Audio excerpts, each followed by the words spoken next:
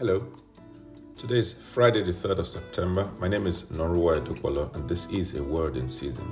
Romans chapter 12 and verse 2, the New Living Translation. Don't copy the behavior and customs of this world, but let God transform you into a new person by changing the way you think. Then you would learn to know God's will for you, which is good and pleasing and perfect.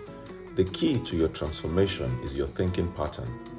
You must first see it with your mind before you can hold it in your hands. That change takes time, it's a process, but you can hasten it by how often you go back to the Word of God, how often you go back to prayer, how often you speak God's Word. Changing the way you think changes your perspective, which changes how you act in the world. Shall we pray?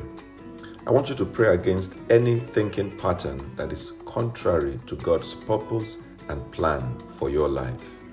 Pray against it. Whichever way it comes, reject it and say, from today, I would only speak, think, and say those things that are in agreement with God's word and God's promises over my life. Amen.